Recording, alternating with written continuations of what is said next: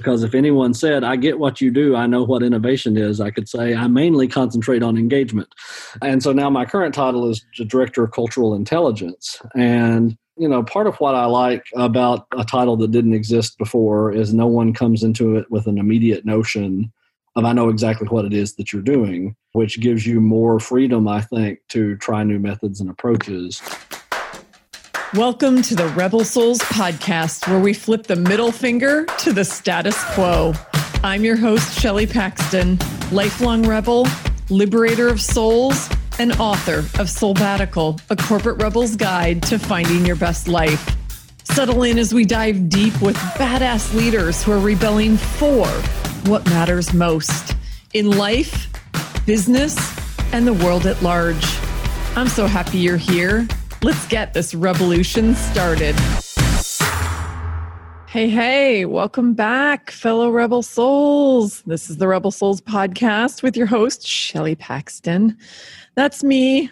Maybe you call me Queen Rebel Soul. I don't know. Still trying to figure that one out. I know I am part of this amazing community, and if I am helping to draw out what you are rebelling for and the trails that you are blazing in this world and the ripples that you are creating, then I don't care what you call me. I'm just happy to be doing it. And I'm happy we're spending this time together and that you found this podcast and you're tuning in. So thank you. I'm really honored to be speaking to you as you are walking, exercising, driving, cooking, whatever you're doing, and wherever I'm joining you, thank you. I know you have lots of choices, and I love that you're looking to light your soul up and really get clear on how you can be an even bigger badass in this world, to rebel for who you are, what you want, and the impact you want to have in the world. And that makes me so happy.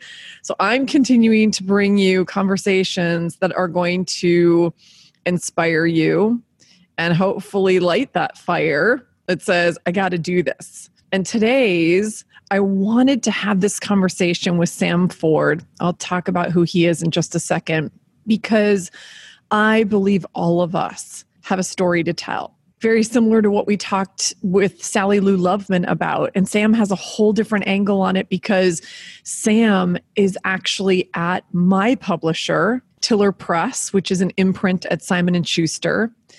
And Tiller Press is the rebel imprint within this, one of the big 5 traditional publishing houses, completely disrupting the industry.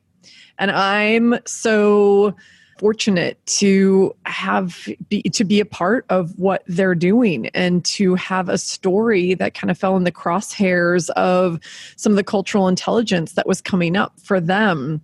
And the reason I wanted to have this conversation with Sam, well, there are many reasons actually. One, because I want all of you to be asking, why not tell my story in whatever form that takes? And the cool thing is, in this conversation, Sam draws that out and gives us some guidance and talks through, ways that you can do that and steps you can take. And what does powerful storytelling look like in the world today? And why we do need your voice and we need more meaningful stories circulating in our culture. And the second reason is Sam, in my opinion, is the most interesting man in the world. You remember the Dos Equis beer commercials with the most interesting man in the world? Imagine him with a Kentucky accent, a deep, deep rural Kentucky accent, and loads of experience in journalism and media and book writing and digital storytelling, and now disrupting the publishing industry. It's fascinating, you guys. I truly believe that he's giving the Dos Equis guy a run for his money. I hope you're saying the same thing by the end of this interview. You'll love the fact. Sam has been at MIT. He did his grad studies at MIT in comparative media studies and writing, and he talks about theses that he's done about soap operas and studying the model of soap operas and storytelling and why that's dying, as opposed to the WWE, World Wrestling Entertainment, and how that is thriving because they're across all platforms, and how they're telling that story and going deep with their audience and creating a community around it. And Sam still does work. He does work with Columbia University around digital journalism. He has led innovation and engagement for Univision Media Company. He's done a lot of consulting work as well in the journalism space. And now he is helping Tiller Press. He literally was part of the leadership team that created this new model for going to market. And he tells us all about it, what that looks like, what cultural intelligence means, how they are really doing things differently, getting their finger on the pulse of what is, what are the trends, what's the zeitgeist, what do people want to hear about, and how can they quickly go to market with that, find the authors, find the content, and package it in a really compelling way. And I was so honored to be one of their authors. And Soulbaticals was one of the books and kind of the first, not the inaugural list, the first 20 books that went out the door in 2019, /2020, because mine came out in January of 2020. Anyway, you're getting the idea that this is a conversation you don't want to miss, because this is the kind of guy who you can't get enough of. An hour wasn't even a long enough time for us to have a conversation. And yet there are so many incredible nuggets that he talks about from his own experience and then in what they're creating today, and offers his advice and encouragement for how we can all do a better job with our storytelling and how we can, be out there sharing our stories in a more vulnerable way. And it just feels like the right time, especially with this group. You guys, we're badasses who are doing things in the world, and we need to be talking about those things, sharing so others can connect. And we can be the ripples that become the wave. We've talked before in other episodes about the ripples of impact. And I think this is yet another piece of that. Your voice needs to be heard. And so Sam's going to talk about that from a publishing perspective. And you'll love this. I mean, if nothing else, he's just a hoot to listen to for an hour. But he's also a deep well of wisdom in this space. So let's dive into the conversation with Sam Ford. Enjoy, you guys. Before we begin, I want to share an offering from my soul to yours. If you've achieved traditional success only to realize that you're living someone else's dream, then this will start you on a profound journey toward becoming chief soul officer of your own life, just like I did. I'm gifting you a free chapter from my book, Soulbatical, A Corporate Rebel's Guide to Finding Your Best Life. It's called Liberating from the Shackles of Should. And if you're ready to, then visit soulbatical.com to download it for free. That's SOULBATICAL.com. Warning, side effects include intense joy and fulfillment. Hello. Welcome back, fellow Rebel Souls. I'm so excited to jump right into this conversation with Sam Ford. As I described, he is, at least in my view, the most interesting man in the world. He's giving the Dos Equis guy a total run for his money. The first time I met Sam, I was just like fascinated by his background, and we're going to dig into some of that. But first, I just want to say welcome and thanks for agreeing to do this with me. So happy to be here and part of your inaugural set of episodes here. So I think you were destined to host forums like this, Shelley. It's a pleasure to be here. Oh, yay. Well, that means a lot coming from you. Like, you are, master storytelling expert, and you're the guy who got me into publishing as well, which I know we're going to talk about. So thank you for saying that. And my goal in wanting to have this conversation, not only because I love talking to you, and as you know, I mean, many of our phone conversations go on for well over an hour, and they're always meaty and juicy, and we just enjoy each other's company and always find good stuff to dig into. And I thought, that's something that I want to bring my audience, because you are so fascinating. Your background is such a unique blend of things in the journalism space, the innovation space, the digital and spreadable media space. And I just think right now is a perfect time to have this conversation. And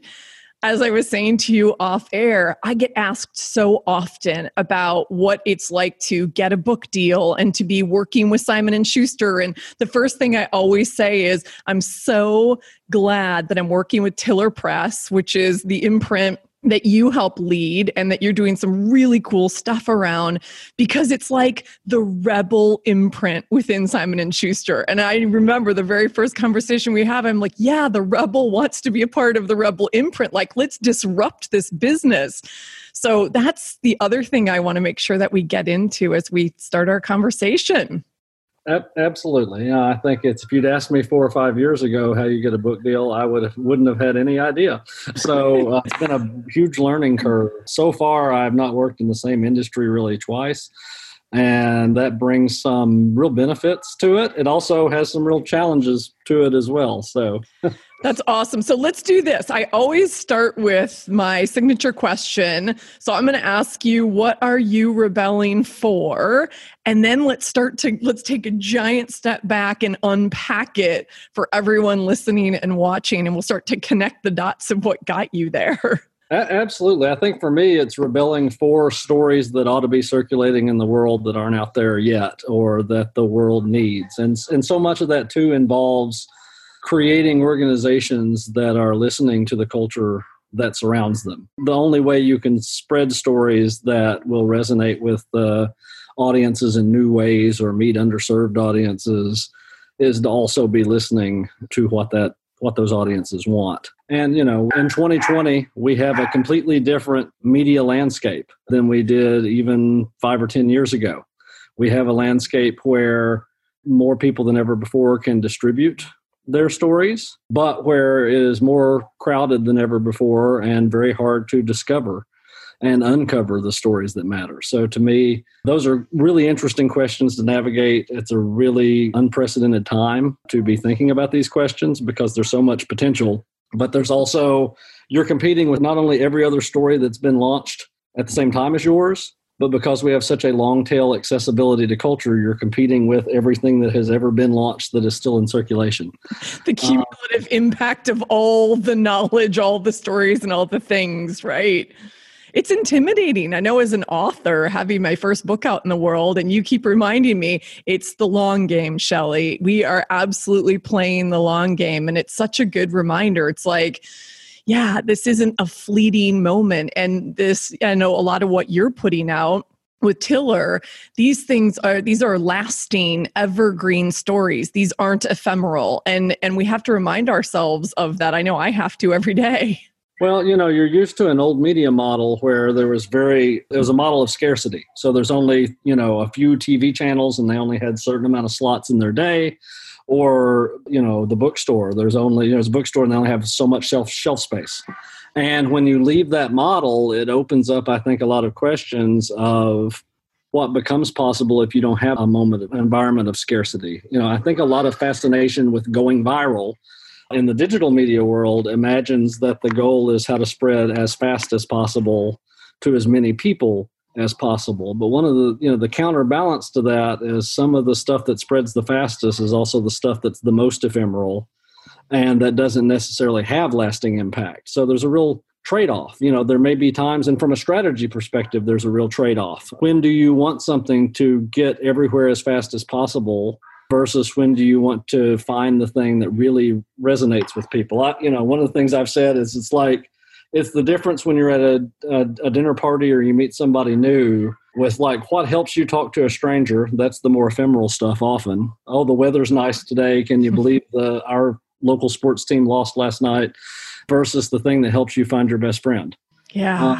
There are different strategies for each one of those things, I feel like. But when it comes to creating something that you think you want to resonate really deeply with people, then perhaps longevity becomes the question. Or how do you find the people that when they find that story, they say, I've been looking for this for a long time, and it almost feels like the positive of that sort of experience is when they find it, they almost feel a personal investment in it because not everybody knows about it when they've discovered it, it feels like it's not the Tiger King dropping from Netflix and it's been everybody at once and everybody's talking about it. But I was in a meeting the other day and people were talking about nostalgia for early quarantine.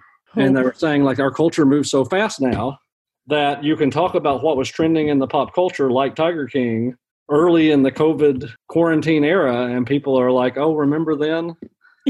Yeah. Remember then was 3 months ago.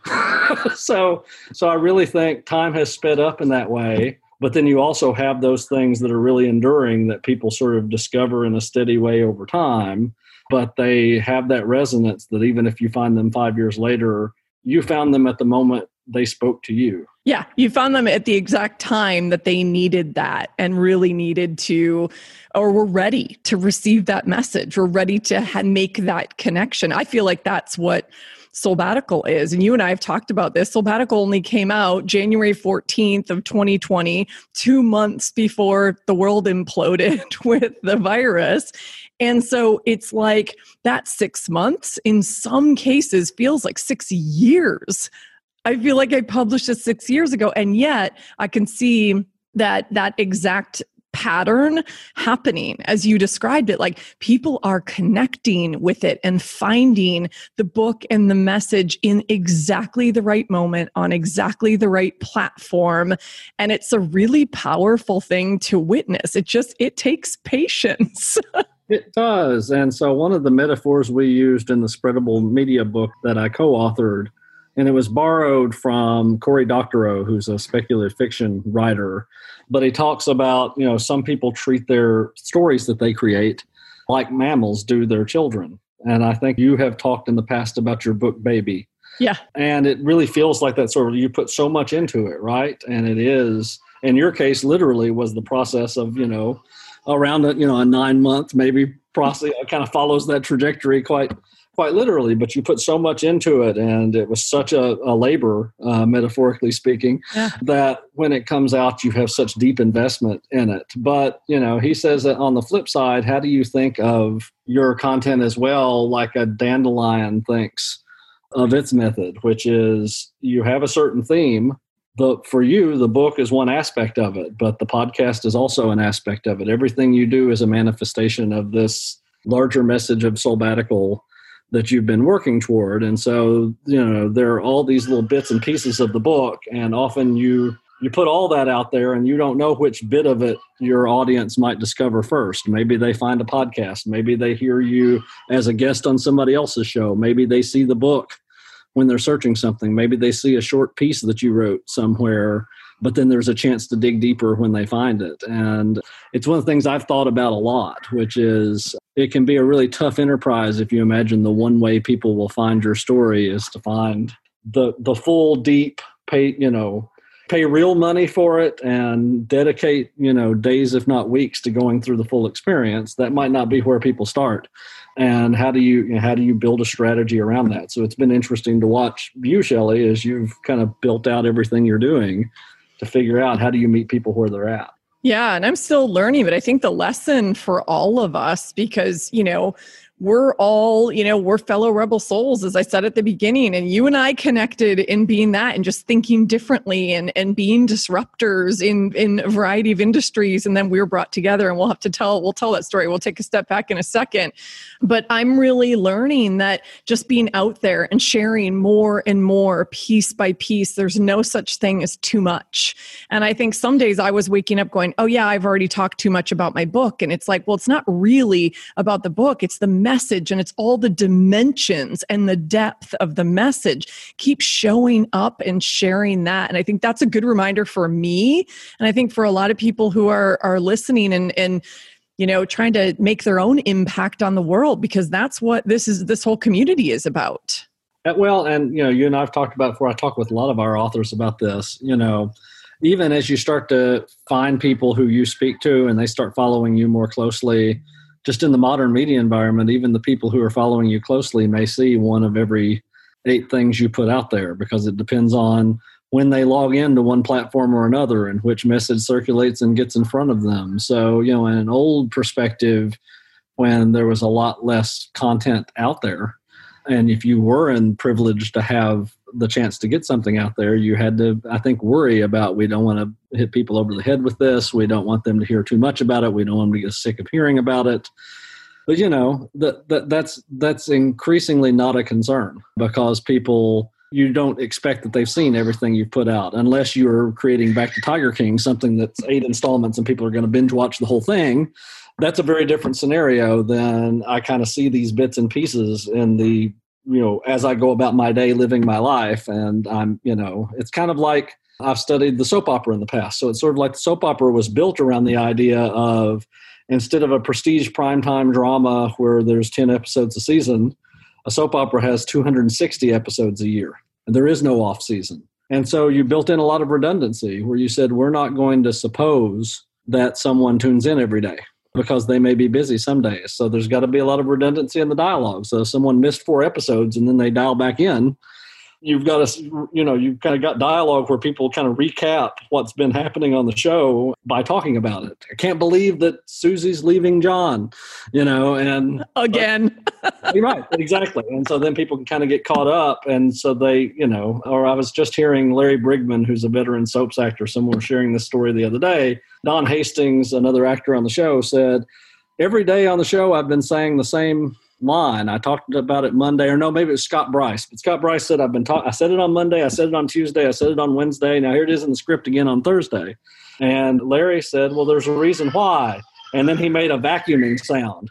And he said, people are busy. They're actually doing housework or whatever else during the day while they're watching the show. We can't suppose that they're just sitting around waiting to hear our latest insight. It just sort of drops into their lives where they're at. And I think that's a very different way of thinking about it. Yeah, that's a great lesson for us. Okay, so you've dropped like lots of your little dandelion seeds. So you were co-author of a book called Spreadable Media. You've done work in understanding kind of the soap opera world. Really, like, you have this fascinating storytelling background in journalism, in innovative storytelling, in digital storytelling. And now I can totally see how all these pieces of your career, not being in any 2 industries twice, has like dropped you exactly where you were meant to be. Like, this is a beautiful, design of the universe. So can you take us back? And clearly you're not from New York.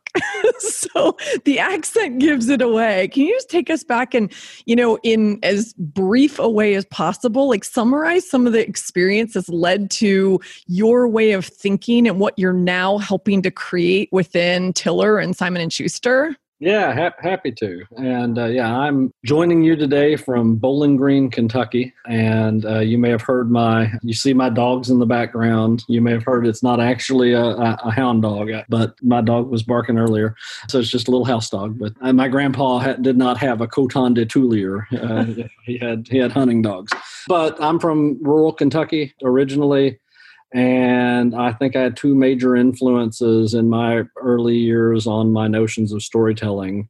One was my grandfather, C.W. Ford, who was one of those big fish, tall tale sort of storytellers who was larger than life as a character and known by everybody in town. He and my grandmother had 15 kids in 16 years, farm family. And the joke was he was the only man in town that got a new Ford every year but never traded one in. And I love it. Absolutely. And he's one of those people, there's always a kernel of truth of what he tells you, but never let the exact facts get in the way of a good yarn. And everybody loved sort of just sitting around and listening to him tell a tale of whether it's something that he experienced when he was younger or the gossip of what was happening around the family, which he gave a healthy level of exaggeration to. The other was my maternal grandmother, my Memaw Beulah. And Beulah was what is called a society columnist in small town journalism. So the local newspaper, there was only enough news, to have one once a week in a rural county, but you had the kind of county-wide news, and then you had whole sections of the paper that were devoted to contributors who were from each little rural town across the county. So 600 square miles, there were a lot of little rural towns. I'm from a town called McHenry, which had 400 people, and she was the McHenry columnist. And so she would tell you was anybody born in McHenry this week? Had anybody passed away? Who's celebrating a birthday or a wedding anniversary? who had gone on a trip out of town and where did they go, who from out of town has visited, or my favorite, who from in town had visited and done something fun with someone else in town that past week. And the key line was always, a good time was had by all. Never fact checked, because I'm sure there was some teenager who was there who was a little bored. But my grandmother had some health problems when I was in middle school and asked me to take over her society column.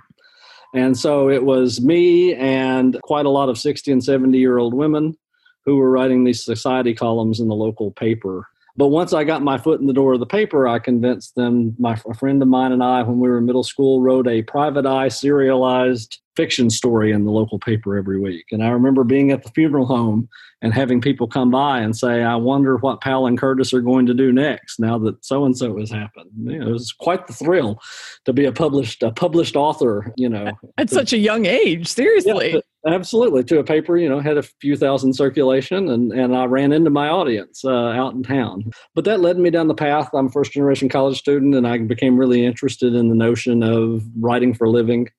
And journalism seemed to be the kind of sure paycheck way of doing that. So I went to J school. But Is that short for journalism school? Journalism school, absolutely. Right. And I entered journalism school at the turn of the millennium. And it makes it sound like such a momentous event, if I say it that way, doesn't it? But it was the exact time when the digital publishing environment started to take root and the advertising model that supported journalism for so long started to show real distress signs. And so as my years in journalism school went along, and as I was working more or less full-time for some local papers while I was working my way through school, I became more and more uncertain about whether the journalism industry was the easy sort of have a stable job all the time type of life. So I ended up going to grad school to study that very question. I had done my undergrad honors thesis work on the world of professional wrestling. Oh, that's right. How and why wrestling was thriving. I mean, World Wrestling Entertainment, at the same time that journalism was facing all those challenges, World Wrestling Entertainment had just gone public as a company. And they were, moving into with what I would call a transmedia storytelling strategy into a digital media age where, the feuds would play out online as well as on the TV show and at the live events and the magazine that you could get, and it all sort of wrapped together in a compelling way. And so I got really interested in that question of like, what's happening in this moment when all these media formats are starting to converge, where you used to have distinct ways that you read and watched and listened. And digital age says you may have one box where you do all those things. And what happens when they all start to wrap together and there's more ease of access to content through all those distribution channels. So I ended up in the well-known humanities at MIT. They actually, Shelley, have some engineering and science programs at MIT. I've heard. But we had this notion in the program I was in of applied humanities. How does the sort of humanities work and research manifest itself in ways that aren't just in the classroom? And so I got the idea was you do your coursework to get your master's degree, but you would also be involved in a research project that had outside the walls of MIT application. So we ended up, a group of us grad students and some of the professors at MIT launched a new research group, and this is very academic-y, called the Convergence Culture Consortium. And very alliterative.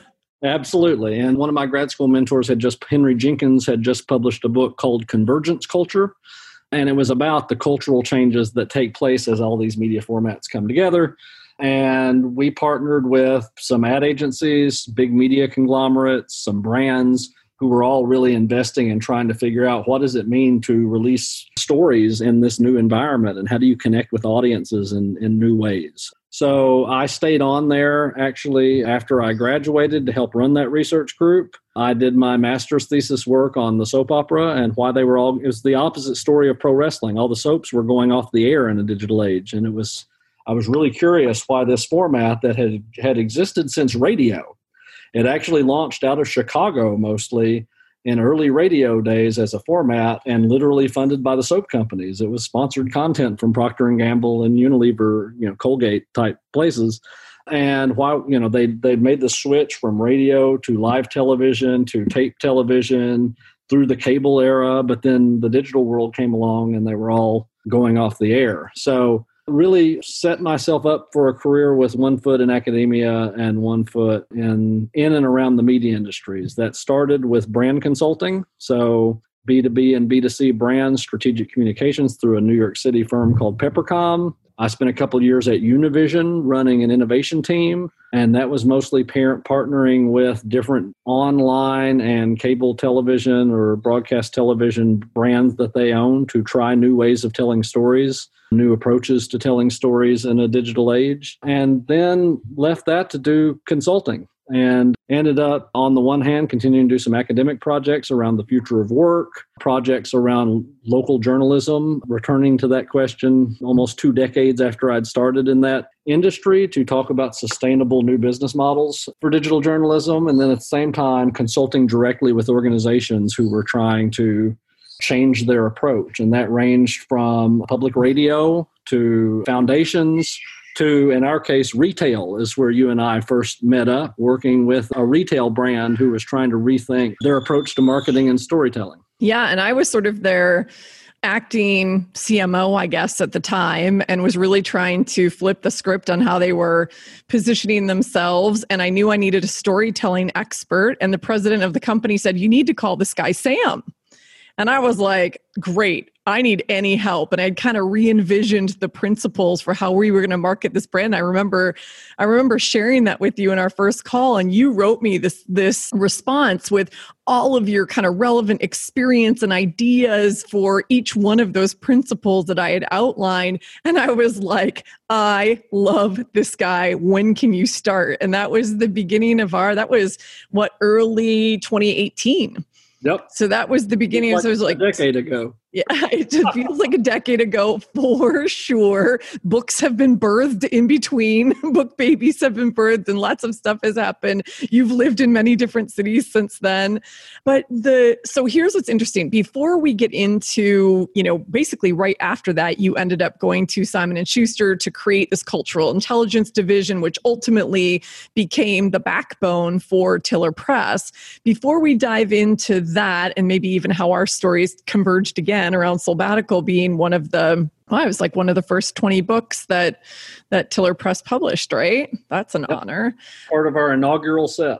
Yeah, part of the inaugural set. Your inaugural set of podcasts. Totally. See, it all comes full circle. The one thing I want to make sure that we hit on, because so many of us, myself, you, and so many people who are listening to this, whether they're content creators in the corporate world or as entrepreneurs, as activists, movement makers, that's this kind of rebel soul base. And I don't want to miss the opportunity to say, with all of your experience in digital storytelling and what you just described, like all of the platforms kind of converging, what advice do you have for us? Like, what are a few things that you can share that we should all be keeping in mind as we're creating content on a daily basis for our personal brands, for our businesses, for, big companies? What guidance do you have? Yeah, I think there are a few things. One is when I left Univision, Ethan Zuckerman, who's been a longtime colleague of mine, we crossed paths at MIT.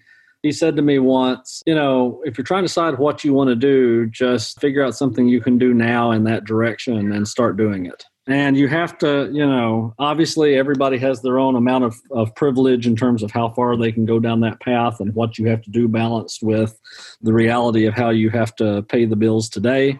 But his point was you don't have to do the big thing you're thinking about doing in the future. You just need to do your version of that can get it out and circulating in the world and take steps in that direction. And so to me, that's the biggest thing is don't wait until you have the perfect idea and you know exactly how you want to do it. Just figure out the little things that you can do. And part of his idea was if you take a few of those little steps, you'll start to make connections and things will start happening. And so I tell people often, also don't decide exactly what it is that you want to do. And for two reasons. One is you will inevitably be disappointed, first of all, if you decide exactly what it is you want to do. And because you'll almost never end up doing exactly that.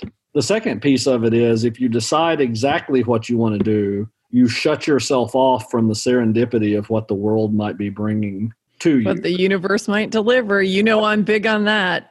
Absolutely. So if you say, I know the sort of intervention I want to make in the world, and I have an idea of what that might be, but you leave yourself open. You know, I have ended up working with multiple organizations and multiple roles that I never would have imagined doing when I set out. But I found that the sorts of things that I was working on and the mission that I was aligned toward ended up being similar in all those roles I've had over time. Even if I hadn't imagined, you know, working in retail or in books, where so much of it is still, you know, it's a physical good that's sold at retail. And that's not the sort of work that I've done in the past. It brings a whole new set of questions to the table. But they're all, if they're still focused on that idea of how do you get really interesting stories and content circulating in new ways that weren't there before, meeting new audiences, and how do you make organizations more responsive to the culture surrounding them, you know, everything I've done has fit into that mission. The third thing is, even when you set out to do something specific, I like to say, if it looks exactly like you thought it would when you finish building it, you know, how you thought it would at the start when you finished building it, and something went way wrong. Because you have to have your best guess of what you think it should look like, start working on it. But hopefully it's an iterative learning process, and that design continues to evolve as you go along. And I think you want to stay hopefully on mission of what the mission that you started with, but your strategy and approach should probably change significantly as you go along. I love that. Like the notion of staying flexible and agile, you know, as we're and be open to being in constant state of iteration, being open to what the universe might deliver. Because when we take one next step, the next right step, the universe opens doors and portals that we didn't even know were there. So I think that's a beautiful way to think about it. I've always said, I love how you position it. I always say, like, every badass accomplishment is a series of tiny steps. And all we have to do is take that next tiny step. So set the intention, take a tiny step, get unattached to the outcome, and learn and iterate along the way. Is that a good summary of what you said? Yeah, I think so. And another thing I'll throw in, you know, I'm highly skeptical of ideas. I've always said, if someone tells you that they're an expert, particularly at anything that is culturally related, I would have a healthy skepticism about them from the beginning. When someone says, I know exactly what you should do, then I don't know that's not the people I want to surround myself with. I want to surround myself with people who are skeptical of their own thought about what we should do. Because who knows, right? If you had set out with a content strategy and knowing exactly what you should do a year ago and weren't ready for that to be significantly disrupted, no one saw a pandemic coming a year ago in terms of exactly how it would play out. So, you know, that culture is unpredictable. You know, life is messy, and we have to be prepared for that. And I want people who think of everything they do as a little test and learn. I've called that in the past slow innovation. So instead of the whole go all in, fail fast, that sort of strategy, instead, how do you think of everything as slow incremental innovation of, we've got to do what we need to do to keep the lights on and meet our numbers or whatever has to happen this quarter. But we want to keep trying little things. We don't bet the whole company. We don't bet the family farm against one big idea, but you just continuously are trying new things. And that means not ever being overly complacent, even when things are at a point of stability, because stability is an illusion. I was talking to somebody the other day about this, like, even if, when you're in a salaried job, as opposed to when you're living the 1099 lifestyle, for anybody who's US based, if you're not, that's the sort of freelancer or independent income tax filing that you have. But, you have that when you're in that mode, you run your own business, you know how uncertain the world can be because you have to manage it. Even if you're in a salary job and someone else is making that decisions for you, that idea that everything's stable is just an illusion. It means you're not the one that's having to deal with the uncertainties in the moment. So, I think about that often. There's a guy that I've done some work with in the past named Jeff Pundyke, and he wrote a Knowledge at Wharton piece called The Untitled Mindset. And more about that. And so, as opposed to an entitled mindset, but also as opposed to defining yourself by your title. How do you navigate your professional life in a way that does not tie your identity to a role or a particular job you've had? Instead, you think about, here are the skills that I bring to the table, here are the experiences that I've had. And the more you think in that way, the more I think it's easier to navigate a world of uncertainty, because you're going to get thrown a lot of unpredictable punches along the way. So, I think I alluded to this earlier, but I have never had the same job title twice. And every job title I've had so far, the position I took, no one inhabited it previously. And that is a blessing in some ways. It's really fun to come into a new role and decide what that should look like. So when I went to grad school in comparative media studies and became an analyst with the Convergence Culture Consortium, I remember my high school principal said, basically, I figured every time I think I know what it is you're doing, you confuse me even more. And then when I left that job and took a job as director of customer insights, they were even less certain what it was. And then when I was at Univision, my title was VP of Innovation and Engagement. And I like to tell people I tried to negotiate two vague buzzwords into my title. Because if anyone said, I get what you do, I know what innovation is, I could say I mainly concentrate on engagement. And so now my current title is Director of Cultural Intelligence. And part of what I like about a title that didn't exist before is no one comes into it with an immediate notion of I know exactly what it is that you're doing, which gives you more freedom, I think, to try new methods and approaches. In particular, for Director of Cultural Intelligence, what I like about this is it says the importance of my team's function, and we'll get into this in a second. Because it sounds so James Bond. That's one of the things I've always loved about it. Well, exactly, yeah. And, and what I like about it, it says there's importance of listening to the culture and gleaning intelligence, but we're not prioritizing one particular set of data over another. And so it's less about the methods or the tactics of how you listen to culture and more what combination of things work that help us understand what people are concerned about, what people are interested in, and release stories that match up with and connect to what people are looking for. And I'm not a purist when it comes to, is it quantitative? Is it qualitative? Which research method is it? Is it information you can get from a digital landscape or more surveying people or looking what they're searching for? I think any and all and a combination of those become important. What helps us best uncover stories that will resonate. And that's what's interesting to me. So let's talk about that in the context of Tiller and maybe even using Soulbatical as an example, like to bring this to make this more practical. Like talk about how you're doing this, because this is true disruption in the publishing industry. And I love that it's happening in one of the big 5 publishing houses within Simon & Schuster. I mean, you guys are completely flipping the model. It's usually like book proposals come inwards. You guys are finding this cultural intelligence, understanding, making decisions, like what categories do you want to play in, what are the cultural themes you want to go after, and then you find the authors and or the content. And so can you just talk a little bit more about how that works? Because I don't think most people know that since Tiller's so new. Yeah, so I think, in our case, in the publishing industry, a lot of what ends up being found comes through agents or people have in mind a decisive plan to write a book, and they start working on it, and they get a literary agent, and there's a kind of method or approach to bringing a book to market. And I think there's a lot of value in that whole ecosystem and the way it works and how it's set up, but it also surfaces some types of stories better than others. And so CBS, and now Viacom CBS is the parent company of Simon & Schuster. So I found out about this job through some people at CBS who I had known from my Univision days. And I had told them anytime, because he was in recruiting at CBS, I said, anytime something comes along and you know who you're looking for, it'll never be me. But if something comes along and it's a little weird, tell me about it. And so Mike called me and said, here's one. And so when I first talked to Simon & Schuster, I said, again, like if you know exactly how you want to do this, I can help you find the people with the best skill sets to do it. But if you are embracing how messy that question is and you don't know exactly how you want to do it, then I'm really intrigued and I'd love some help. And of course, they got me so curious that suddenly I was on and salaried and spent a couple of years up in New York, really getting to know the organization and the teams well, because this is an industry that was completely new to me.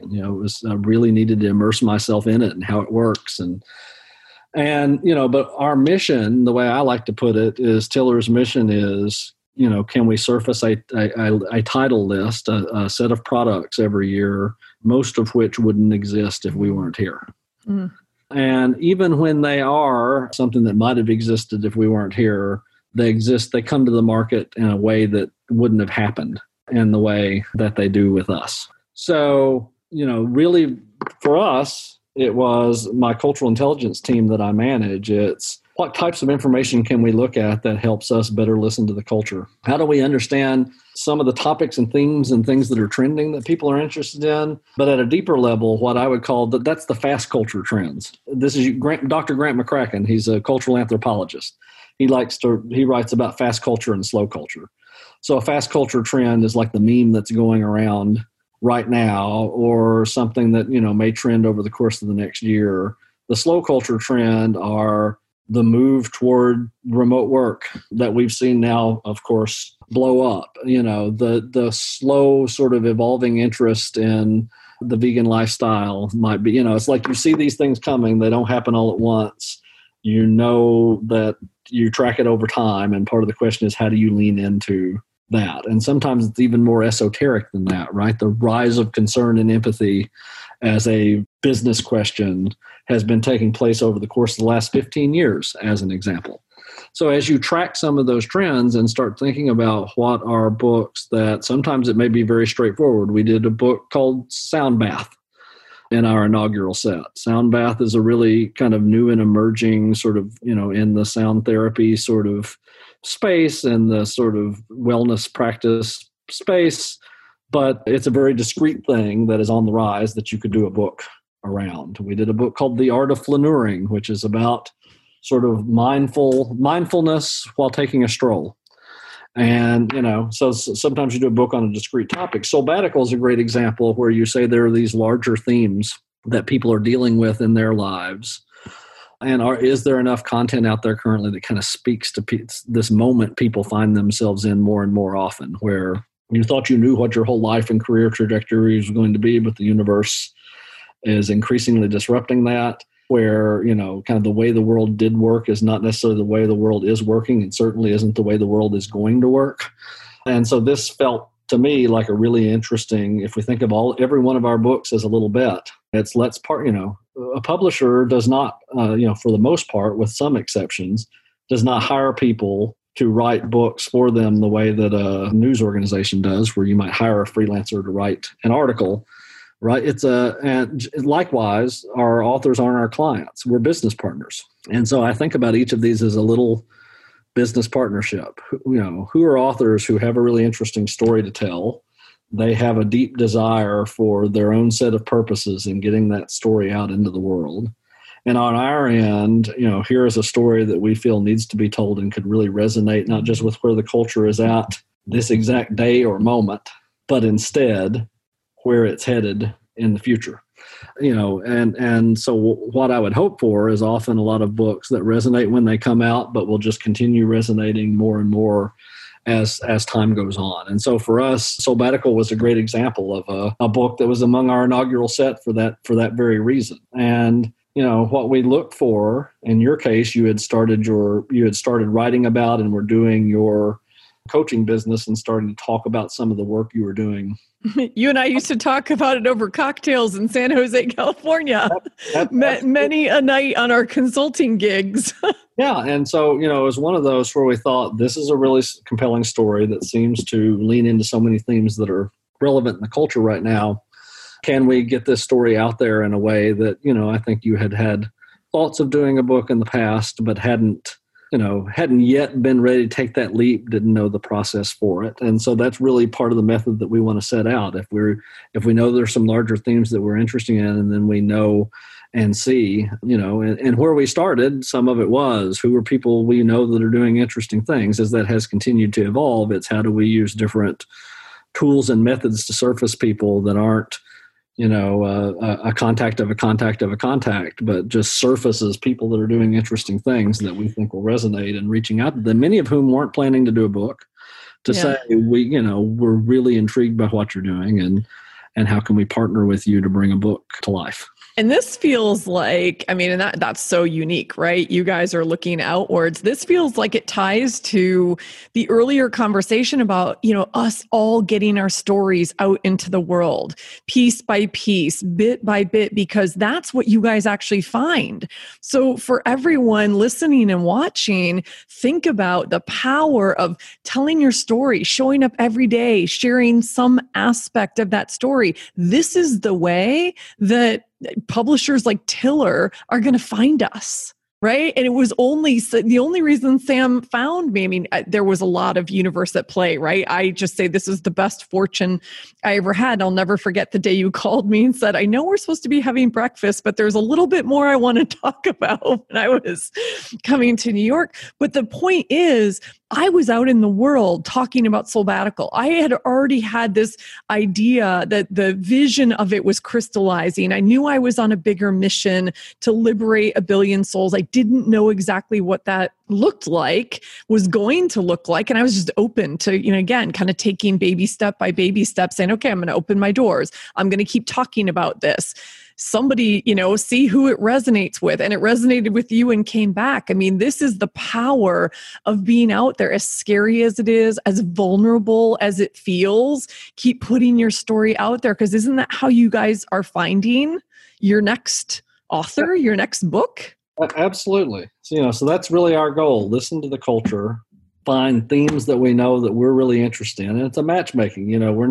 There are thousands and thousands of things that are out there that are one way or another trending, that are happening in the culture. What we're trying to figure out is what is our editorial expertise, and the sort of the goals and the subject areas that are real focuses for our publisher and our editors, Tiller. And then my team's job is to match that with interesting themes that are rising up, voices around those themes. And voices is not always only, here's somebody who has a massive following. Here's somebody who it's the content, the resonance of the story as well, who has a compelling story that would be unique in the marketplace, that a book in particular as product could help capture. So a lot of our books are experiments. We're doing partnerships with newsrooms.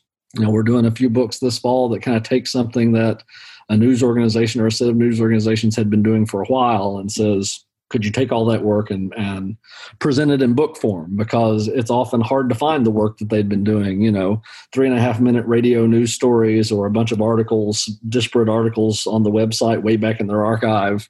Not a very good user experience, but you take all that great work and find a way to package it that puts it in a discrete volume that people can pick up.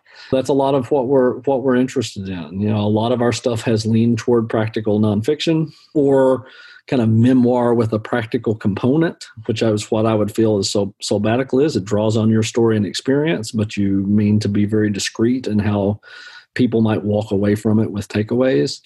And, when we're also doing stuff, kind of experimental, trying new things. We've done baby name books. We've done books that are sort of quotes around themes. We've done a lot of cookbooks, things that are in the wellness space that kind of meet needs that people have, underserved audiences and communities. We're releasing a book in August aimed at parents with children who have dyslexia and how they navigate the education system. We're doing a book next year, a couple. She has autism spectrum disorder, and he's neurotypical, and how they manage life together and work and their personal relationship with their friendships. So we're looking at a range of books that sort of serve and meet people's needs, but bring kind of compelling stories, not always with first-time authors, but a heavy proportion of our authors are people who haven't done a book before, which is also a really good feeling for us to figure out how do you help people navigate the publishing process who've not done it before, and some of whom have thought about writing a book, but some of whom haven't. Yeah, it was, as you know, I mean, one, getting into publishing for the first time. So being a first time author, I was so happy to do it with you guys because I feel like it's a higher touch model. I really totally felt that you said the word partnership earlier.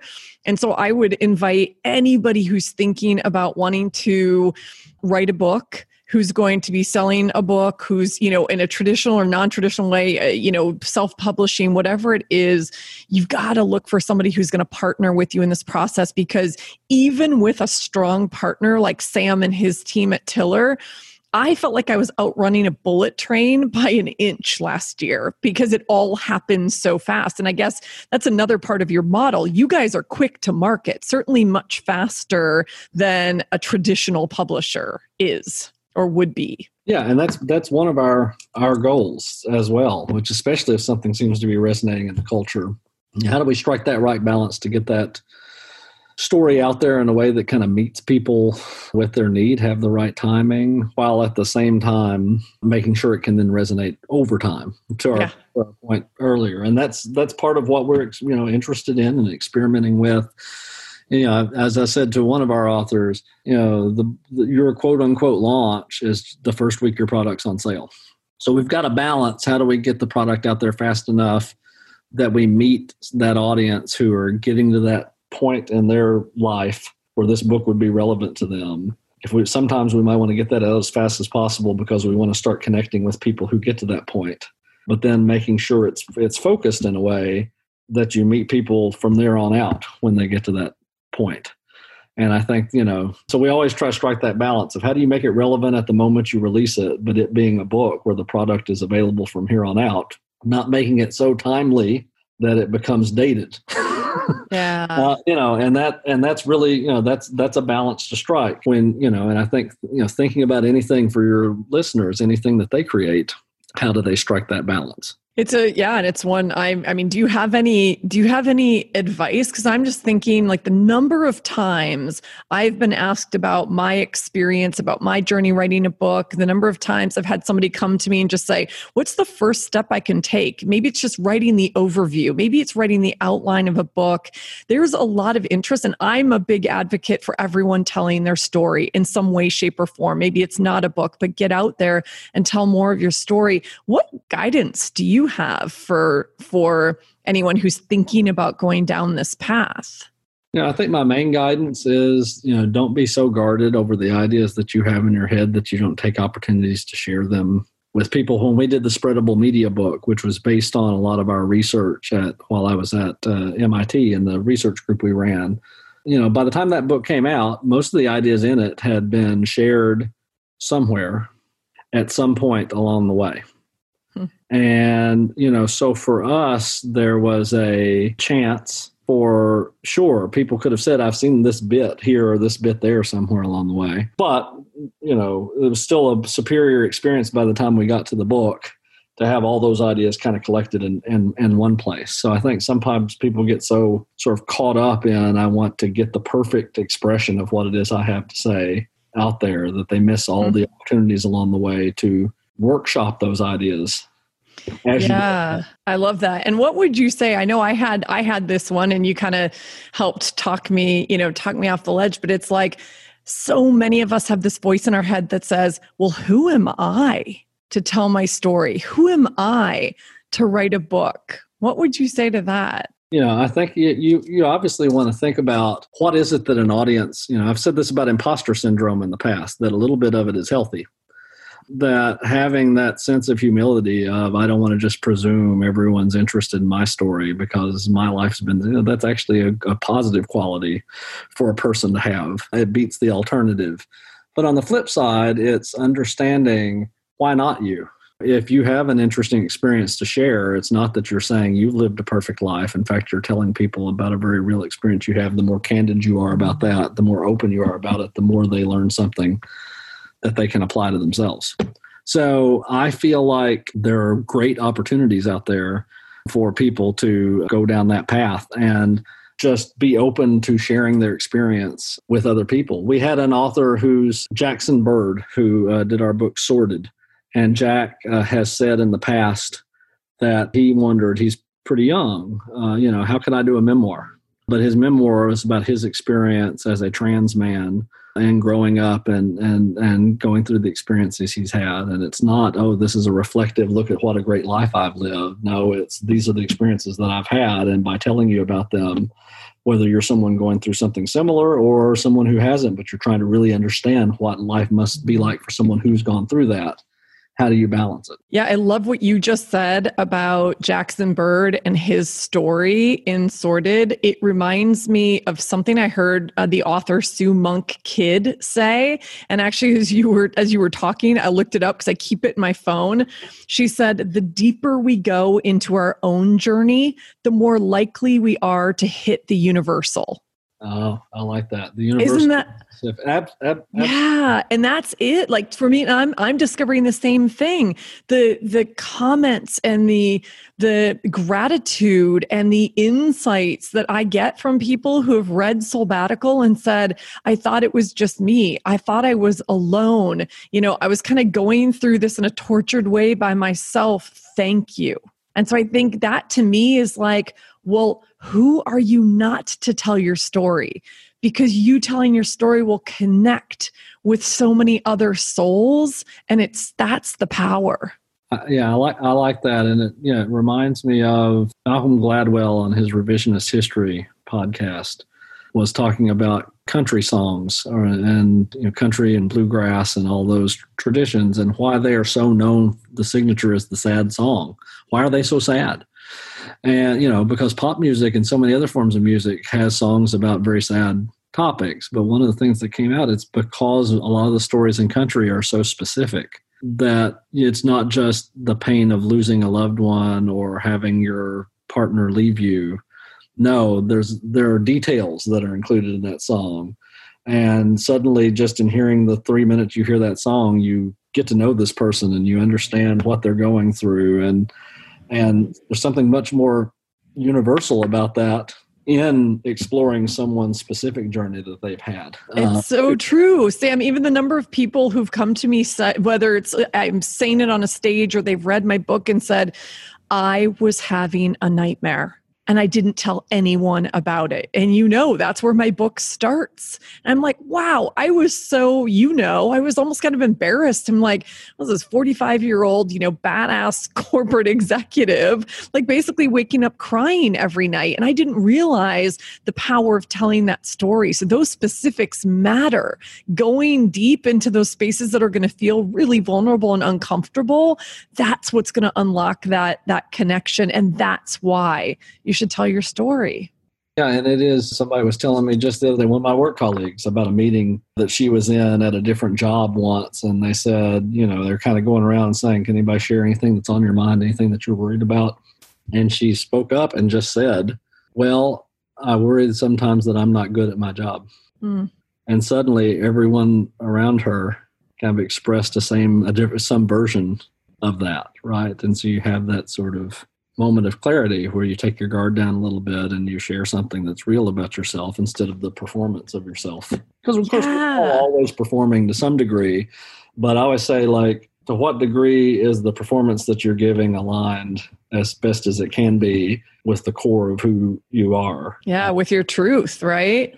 Absolutely. And then really interesting things can start to happen when you do that. And obviously you can't always be in a situation like that, and you aren't always at an organization or in a social setting or with a community where you can do that. But that might be a sign of trying to find ways to be in a different community when you can. And again, easier for some people to do than others, and always focused by the reality of what life's throwing at you at the time and what you have to do to make a living and make your way through the world. But I think that general idea of how can you be with a group of people in your friend group, with your family, at work, at home, where you can bring yourself fully to those places, and that is embraced and encouraged, I think it creates more productive environments for doing your work. So it's one of the things we think about at Tiller too. How do we make sure, if it's about cultural intelligence, then aren't all of our employees and our business partners and everybody else listening agents with us too, right? Because they've got something to contribute. If we're all experts in listening to culture in one way or another, and how do we draw on that? And, so then having a team that's interested in an eclectic set of things and who come from a broad range of backgrounds, the more you can bring people like that into your sphere, then the better you can surface really interesting things happening out in the world. I love it. And you guys are gathering such diverse perspectives. It's beautiful. And I think it's this whole conversation is such a powerful invitation to all of us to be those brave badasses in the world, telling our stories day after day, going deep, making that connection. And who knows, one day maybe Tiller will come a-knocking. We're always looking for really interesting stories. So absolutely. I love it. Okay, so before we sign off, just where can people find out more about you, Sam Ford, and also about Tiller Press? Because you're kind of now the darling of Simon & Schuster. Yeah, I'll let you say that, not me. But I would say certainly, find me on Twitter at Sam_Ford, at samford.wordpress.com. Very creative website URL. Not much branding happening there, but it'll give you kind of an idea of what I'm up to and what I'm into. And, if you go on Simon & Schuster site and search for the Tiller Press books, you can see the sorts of things we're publishing currently. We are certainly always on the lookout for great stories and people doing interesting work.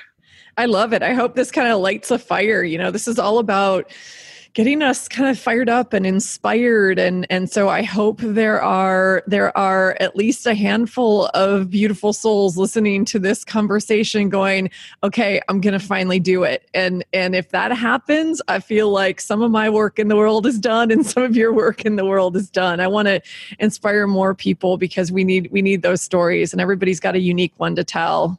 Absolutely. And I'm proud of the authors that we've been working with and the sorts of stories that we've surfaced. So encourage everybody, whether or not a story that you have to tell currently, to check out some of these folks. It's a group of people we've been proud to partner with and products that we've been proud to bring to market. And every season we're launching a new batch. So look forward to hopefully somebody finding a great read for them. Yeah. Well, and thank you for your partnership. Thank you for bringing Soulbatical even into the conversation as the whole leadership team at Tiller Press was formed, and for helping me put my first book baby out into the world. It's been an awesome journey, and we're nowhere near done. And maybe there will be a number 2. Who knows? We'll leave everybody with that cliffhanger. I appreciate it. And thanks to all your listeners for spending some time with us. Yeah, awesome. Thanks so much, Sam. And to everybody, I hope you're inspired to tell your story in your own way. Get it out there, and you'll find this deep, magical connection that I still to this day can have a hard time kind of putting words to, but I think Sam did a great job of doing it. So until next time, thank you and bye. Hey, Rebel. Thanks for listening. If you were inspired by what you heard, please subscribe, rate, and review so our fellow Rebel souls can find us. We have big work to do together. And if you want to dive deeper, head on over to my website at soulbatical.com and follow me at Soulbatical on Instagram. Until next time, stay bold, brave, and badass, and never stop asking, what am I rebelling for?